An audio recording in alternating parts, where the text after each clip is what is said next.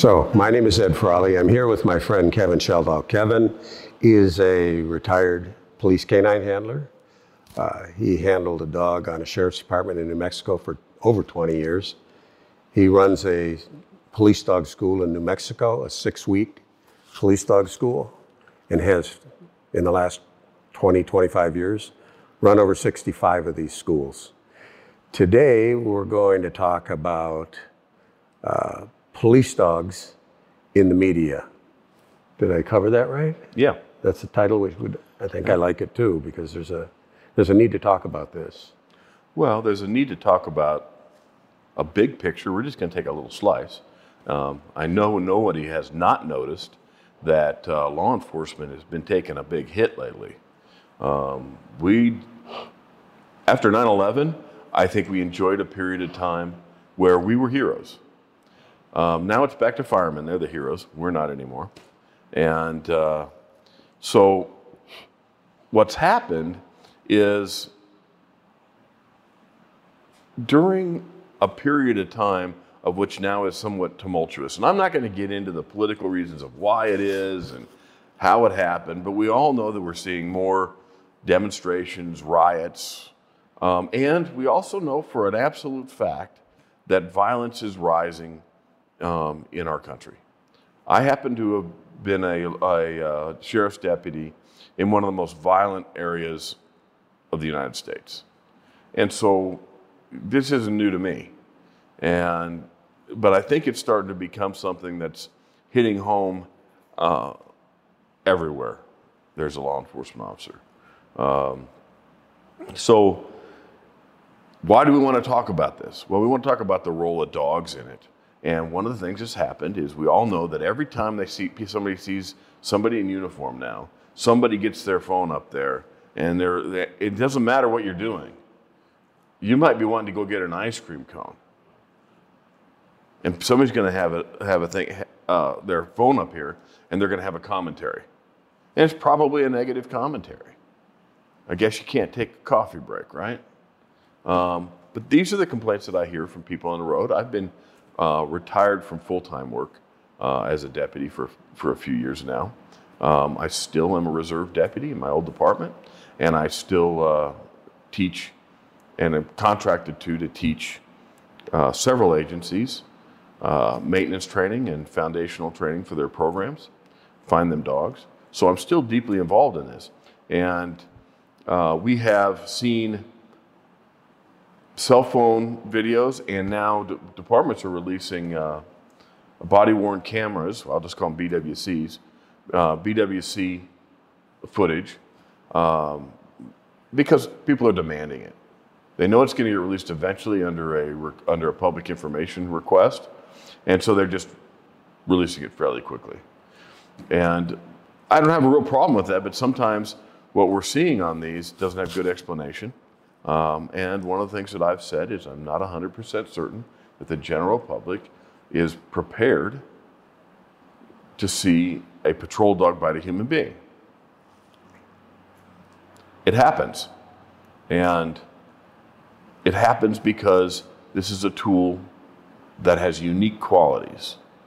Its ability to go out and search an area and keep us safe, use its nose, ears, eyes, to search out a potentially violent suspect, we have no replacement for it at this point in time. And I want to make sure that we talk about, hey, what do we got to do to keep it? And I think there's a couple of things that we can do. One, if we have to release video of it, we should do it with an explanation of what we're going to see and why it's there. We also need to make sure that the actors in this thing, and I don't mean actors as in TV shows, I mean the law enforcement officials that are involved in this behave in a very professional manner. And one of the things that we have seen is some dogs that aren't let go of people readily, some handlers who maybe left the dog on under questionable circumstances. I'm not going to throw anybody under the bus here because that's not the way I do things. But everybody who is involved in police dogs has seen some questionable deployments recorded, either on body-worn cameras or cell phones or whatnot. I gotta say, I think it really comes down to correct training It does. on the handler. And if the handlers have been well trained to canine law, and they understand when they can legally deploy a dog under what circumstance, but I think there are people out there that are putting out police service dogs with brand new canine handlers that don't know anything about a dog, and they don't do a good job training these guys on the law. That's where you have mistakes. And I only say that because I know how much you put into training these handlers that go through your course. It's a huge part of Kevin's course is to teach them law enforcement canine law. It's huge. And I know that because when I was doing it for 10 years, the strength of how I approached it was from what he taught me through canine law. And that's such an important thing. And it's not, in my opinion, I'm not throwing any department, any person, again, under a bus, but it's the core to what we do. It's being ethical about what you are as a police canine handler. Well, you're right. And one of the things is you have to know what the law is. But even the law is not the only thing we have to address. We have to address our policies. A policy can be more restrictive than case law. Yeah. And you have to function under that as a law enforcement officer. Also, just because you can do it doesn't mean you should do it. Exactly. That's a huge thing we have to teach people. And so we've seen some things on the news over the last couple of years that were like, I don't care if you could do it, you shouldn't have done it. You should have thought this whole thing through. And as we're starting to go through learning how to handle a dog, learning how to train a dog, we have to realize that one, our training has to be excellent. We have to have excellent training. And that's not just sloppy training, not just get the dog through, not just make sure the dog wants to bite somebody. We also have to make sure that they will engage a human being effectively and let go of a human being effectively. There are many ways to get that done. But if you can't do that, you need to make sure you're not on the road with that dog. And I think there's a lot of people who are struggling with their dog training, who really want to work on the road, who have a responsibility to their department, but they're not sure how to maintain that dog, and they need help. They need help before they're on the next body-worn camera video that makes the national news, before somebody videotapes them doing that. And frankly, you need to have the integrity to be out there to do it right and be capable of doing it right. There are minimum standards, and those minimum standards have to be extended in your training to scenarios, not simply standing on a square range. We have a term in law enforcement called square range. It's really easy to hit the target on a square range. But when things start to change, you have a dynamic situation where people and things are moving and the environment has changed. Some people can't shoot very well. And in using the standard that you saw on the square range to evaluate their performance out on the street is not good. But we've also developed out on the range techniques where people learn to shoot on the move. They learn to change their environment so that we can help translate that to the scenarios that they're going to be faced with. Well, we got to do the same in police dog work too. We have to. And so we really hit home on developing the foundational skills and then carrying them into scenarios. And people have to do that so we don't get caught making a mistake. And let me define a mistake. A mistake is anytime your dog doesn't do what you tell it to do and it causes an injury on someone, period. That's a mistake. And so you have to ask yourself, am I going to do in this deployment, create a mistake? And if the answer is, I don't know, or yes, I'm going to make this, the dog's going to disobey me, then we have to make sure we have technique to prevent that, technique to train for that, and we can address it. But right now, I've seen more negative press in the last 2 years over police canine stuff, and that is now translated into some legislation. Washington State has a very restrictive legislation. They're putting together some standards on dogs. We don't know what it's going to ultimately turn out to be. We're not even sure on the definition of some of these legal changes at this point, but we know in the news this last week, they would not track an individual because they didn't have probable cause to make an arrest, although this was the person leaving the scene of a murder. That's a little distressing to me, and it should be distressing to everybody out there. Again, this is a tool we can't replicate. You can't do it with a drone. You can't do it with a helicopter. You need to have 4 paws on the ground, and we need to reserve these dogs and make sure that they're well trained, that when you tell them let go of a bad guy, they let go of a bad guy. When the dog mistakes a good guy for a bad guy, you need to be able to stop him and redirect him.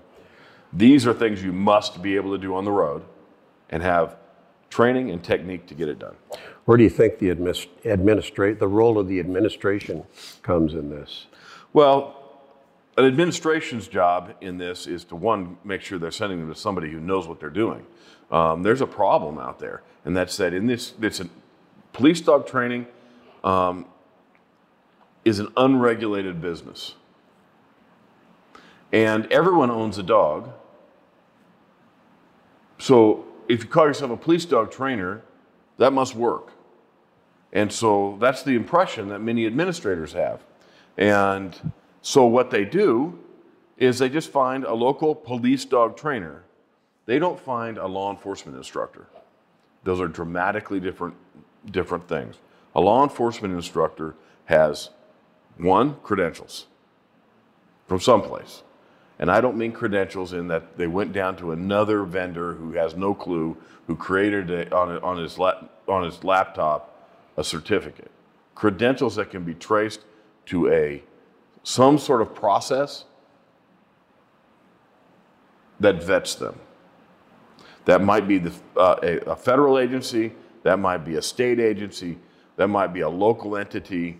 It might be one of the grassroots organizations that confers trainer, master trainer, instructor certificates on their members after they've done A, B, and C. But it's important that these people have something of that nature and a resume to support it. A resume to support it means they've been there, they've done that, they have a considerable amount of experience doing it, and that they have experience teaching. And one of the things I do for my instructors is you have to have been a basic instructor in law enforcement before you come to me. So you might have been a dog handler for 27 years, but if you haven't been a basic instructor at an academy or teaching in-service courses for your department, I don't want you. I'm not going to teach you how to instruct. I'm going to make sure that your content of your instruction is correct.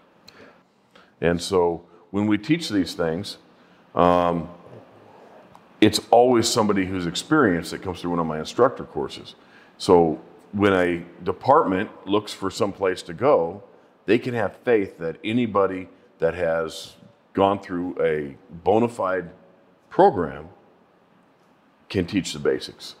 So experience, and I'm not talking somebody that handled one dog. We have to have somebody who's a dog trainer, who's a law enforcement instructor, who also understands the concepts of the law and its application when your boot's on the ground. So I got a question here. I think I know the answer, but I'll still put it out there. In the past and over the years, there's always been sport dog trainers, sport dog decoys that transition themselves by themselves and start to call themselves police dog trainers. Do you think that's going to change now that there's so much pressure being put on things being done correctly? You've got a situation where you've got a decoy, a sport decoy, who's making a living as a professional dog trainer, and then he moves into, all of a sudden, he's a police dog trainer. Well, I can only speak for myself. That person would not be able to instruct in the curriculums that I teach. And the reason why is they don't have any direct knowledge. Everything they do is anecdotal. I heard this. I was told that. I read this. You have to come from a place where you have had to make these decisions under stress, out in the field, where you've had to manipulate a dog. You need to have been there. Now, I will also tell you this. I have learned more about dog training from civilians than I ever have from law enforcement. This is not meant to disparage them at all. And I take my personal dogs to several people who are just, I think, tremendous decoys. And I train with them. And I observe the way people do sport obedience. And there are things that I can do and translate that into practical work. You have to have that conduit, which is experience, to take what people are teaching over in the sport and use that have that conduit of experience to make it practical. You can't just make the leap. It doesn't work. And great people doing great dog stuff. I have had some friends of mine who are good decoys come and help me for a day or two in my classes. And they've often had some really good suggestions about developing a dog that maybe we're struggling with a little bit. So when they have a role, they absolutely have a role in this stuff. But they kind of need to stay in their lane. And their lane is not teaching people how to deploy and how to apply the skills for street purposes. And I think that we've run into a situation where, because it's an unregulated business in almost all states, people just hang up their shingle and call themselves a dog trainer because they can teach a dog to bite. They can teach a dog to hunt. They can teach a dog to do a lot of these things. And the dog sports are an outgrowth of police dog work. So there's a natural connection there between the people that want to train dogs and they want to breed dogs for this purpose. And there should be a connection.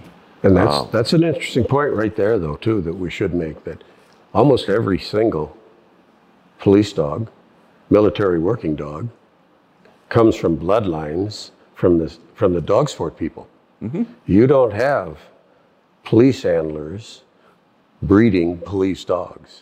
Very rarely. Very rarely. I mean, there's exceptions. There's always exceptions out there. But it is not a common thing. So as we look at these videos coming out, you have to ask yourself, who trained that person? Were they capable? Where did the problem come? And I'm not going to tell you that there aren't some law enforcement people out there training dogs that got away with not having the skills, the dog training skills. Yeah. That's why it's important that the person that you select to train your people is a well-rounded individual that can help train dogs. And also, department's got to support. They got to step up here and support.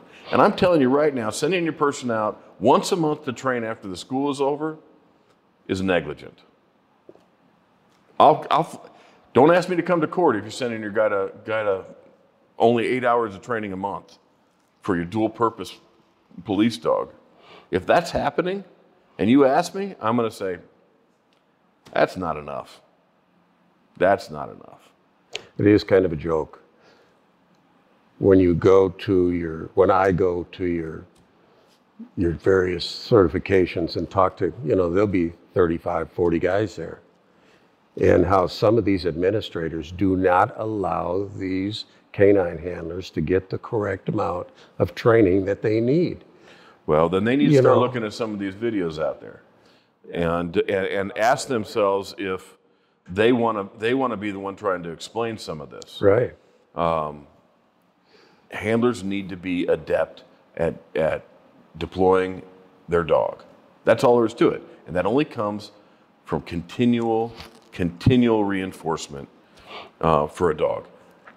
A dog's skills, that includes obedience and discipline, as well as the drive-based issues of hunting and fighting and searching and indicating. All these things have to be kept up because they're very perishable in a dog.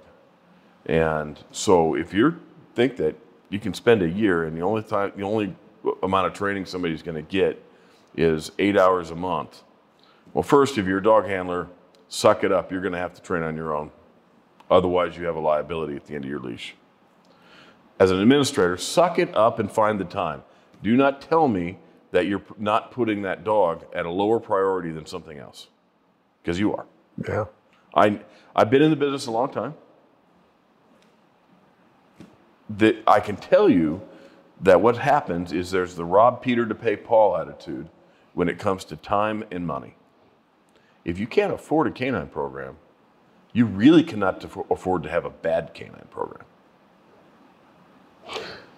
Perfect example was last week, a news article that I read where a department in California lost a $20 million lawsuit on a retired police dog handler, and the lawsuit included the chief of police, the head of the training, and the officer who had his retired police dog running around in his backyard when he's not there and he's off working or doing something else with another dog. And this police dog had got out of the backyard because it's just a fenced backyard, and he went out and killed a 90-year-old guy. Now, what's going on there as far as training? It's just blows your mind. Yeah, there's so many pieces to that. I don't even know how to address it. Now, I know the handler was dismissed from the lawsuit in that, and they went after the entity that had that was involved in purchasing the dog originally. There was some very odd things with that lawsuit. There's another suit out there where a handler had gone to his department and said, I need to go do my maintenance training. I need to do my maintenance training. And he had an incident, and basically he knew that he was deploying with a substandard dog, and when they asked him about it, he threw his department under the bus, and the department had to pay out, plain and simple. He said, I told them I needed more training time with this dog. They denied me, and here's the documentation. I told them I needed A, B, and C, and they didn't supply it for me. But I was still expected to go out and deploy this dog. And that hurt the department. You know, like I said, if you think you can't afford to pay a person to go train their dog up to a good standard and document that, and that's where people like myself come in. Responsible departments up here bring me up here a couple times a year for a week at a time, and we evaluate the dog programs, we fix problems, we give them directions, they receive instruction on how to solve any problems. We have to keep these dogs at a strong level. And those departments that utilize me in that manner are doing that. Yeah.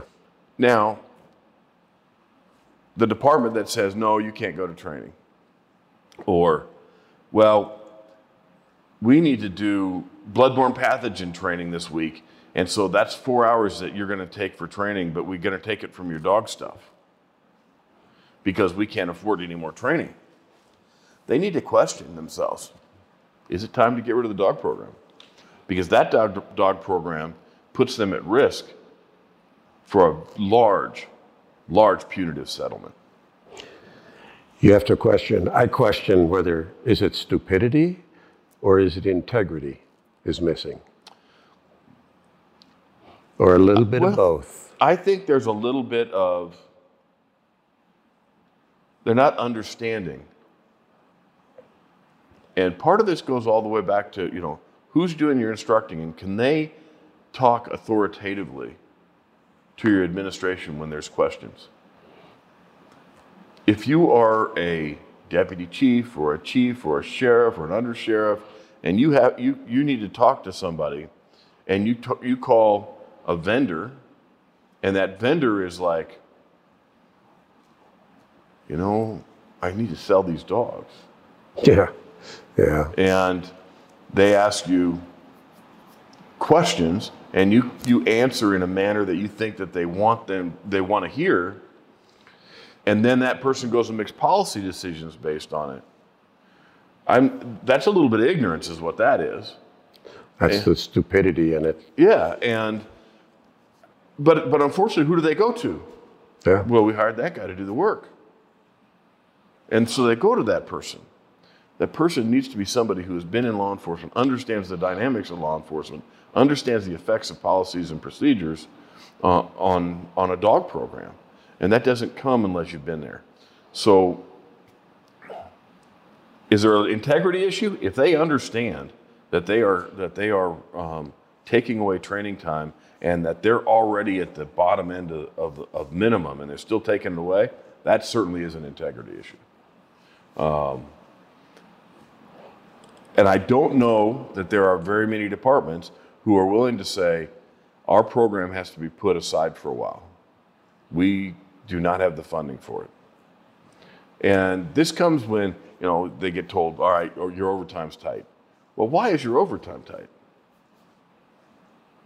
Maybe it was your budget cut. That's something that's happening right now. So in the cancel culture we're dealing in right now, where they want to decrease the number of law enforcement officers out there, yeah, unfortunately, dog programs, which are force multipliers, are being cut. They're being cut because they say, look, you know, we got to cut what we can cut. Well, this is a little bit of a political problem, and there needs to be some communication that, do you want your force multiplier to be the thing you cut? Hard decisions. And complicated issues. They're complicated, but at the same time, there's a very simple answer to some of this stuff. If you can't maintain a good program, you can't hire people to help you maintain a good program, maybe you have to question whether or not you should have that program. And this is true for other things too, although for some reason it's magnified in dog stuff. And I'll give you an example. You would never go to your local gun dealer and go to them and say, hey, we got to train up a SWAT team. Why don't you come over and teach them? Just because the guy owns a gun shop. That's a good one. You want to go look for somebody who's got the right kind of experience to teach your people, or an organization that can teach your people how to do it properly and maintain the proper standards. And maybe that guy behind that counter once in a while, he is the guy. You get lucky. Even a blind bird finds a worm once in a while. And you got lucky because this guy was a retired cop, just likes to work in a gun shop part-time, and you happen to stumble on a guy that spent 25 years in a large department in a SWAT team. Well, that's a diamond in the rough right there. Yeah. And it doesn't happen very often. I don't know any. But the thing is that, and I actually know a couple people that work part-time like that in a gun shop just because they want the discount on the next gun they buy. Yeah. But, you know, that's not usual. And unfortunately, that's the process that some people are buying police dogs that way. They go find a kennel, a working dog kennel, i.e. that's the gun store, and they go in and they ask the guy behind the counter to train their person.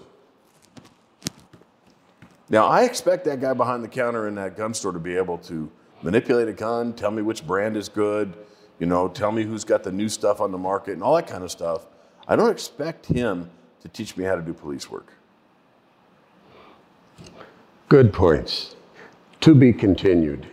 this is going to go on. This Forever. isn't the end of this conversation. It has to be for today, but when we do some of our future courses together, we should do this again. Yes. See We'll if see we what stirred happens. up the pot a little bit here. Yeah, there's going to be some legislation going on. There was some attempted legislation in my state. New Jersey had some legislation. So it's happening around the country, and we're going to have to come back and see what happened. Yeah. Okay, thanks. Thanks.